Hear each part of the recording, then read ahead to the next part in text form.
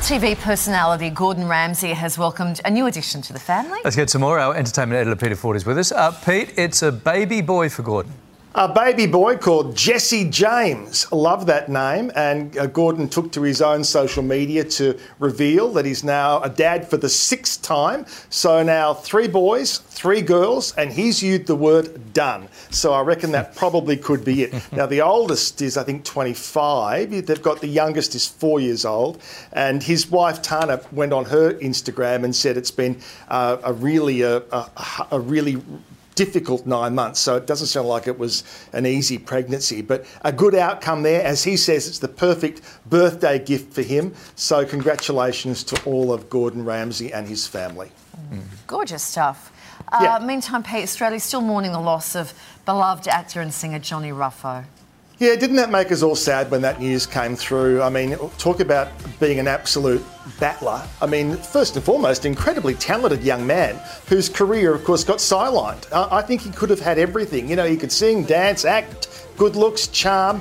He would have had a long, successful career, but that wasn't his fate. And what he did in the last 7 years approaching that, you know, by playing out his illness through his social media and in various interviews, really raised so much awareness, money for research, all of those things. He made an incredible difference just by willing to be so public. And sometimes those photographs on social media were quite confronting for a lot of us to look at, pretty gruesome. But that's what he wanted us to see. He wanted us to see, not because he wanted the sympathy vote, but he wanted people to know the reality of what he was going through. And yeah, to be gone at 35 years old is much too young.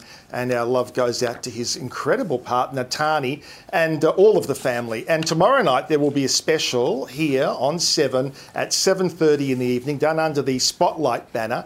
And it's paying tribute to Johnny and what he's done and what he's achieved. So the word that kept coming up over the weekend was remarkable, and I reckon that's absolutely true. So 7:30 tomorrow night. Yeah, an incredible young guy. And you're right, Peter, just knocked us all over on the weekend, that news. All right, a Saturday Night Live sketch has raised a few eyebrows. Yeah, well, they really are delivering at the moment, so we're happy to always use the material and celebrate it. So what happened on Saturday night? Timothy Chalamet was there as the host, guest host for the evening. We got a very brief appearance by Alec Baldwin. Now, he's done Saturday Night Live many, many times because he did Donald Trump for a long time. But of course, since all the Rust scandal, he's somewhat being laying low. And it's difficult, you know, to be out there doing comedy when you are involved in a very, very tragic story, as he still is, and those charges still pending. But anyway, we got the Saturday Night Live treatment of Britney Spears' book, the audio version, which we know Michelle Williams has done so brilliantly, but according to them, other people had auditioned for that job. So here is a little bit of Alec Baldwin and those auditions. Okay. Testing 1, 2, 3, testing 1, 2, 3. Okay, everybody, let's get calm. Here's a peek at some of the other actors who auditioned to read The Woman in Me. Timothy Chalamet. La, la, la. Yeah. Martin Scorsese. Who's saying action? I'm saying action, you're saying action? Jada Pinkett Smith, the chapter on Kevin Federline. That night was chaotic. I couldn't believe that Will, my husband, slapped Chris Rock. I think you're reading from the wrong book. Am I?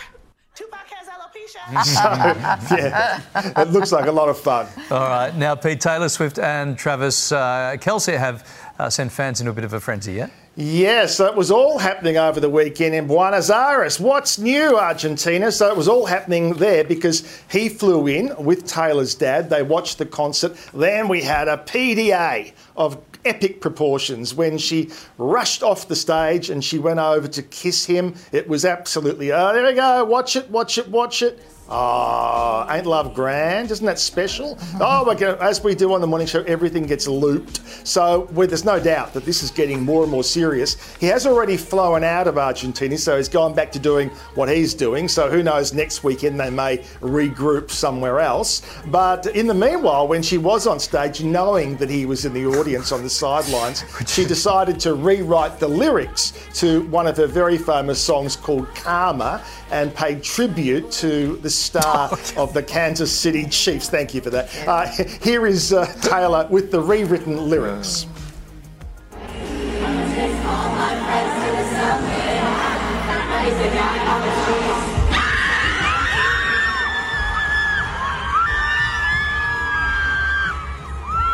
And Taylor's dad there standing next to Travis getting really excited too and talking about coming home. There's all these words that are being used that makes you think, yeah, this is really, really serious. Lucky he was paying attention right then. I know. Yes, exactly, yeah.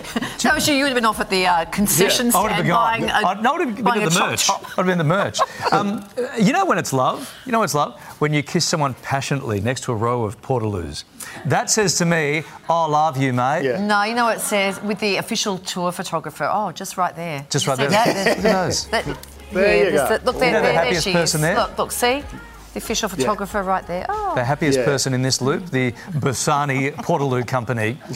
Anyway, it must be hard for him to go down there in his private jet and see her and stuff. Life is All that tough. schlepping. Thanks, Pete.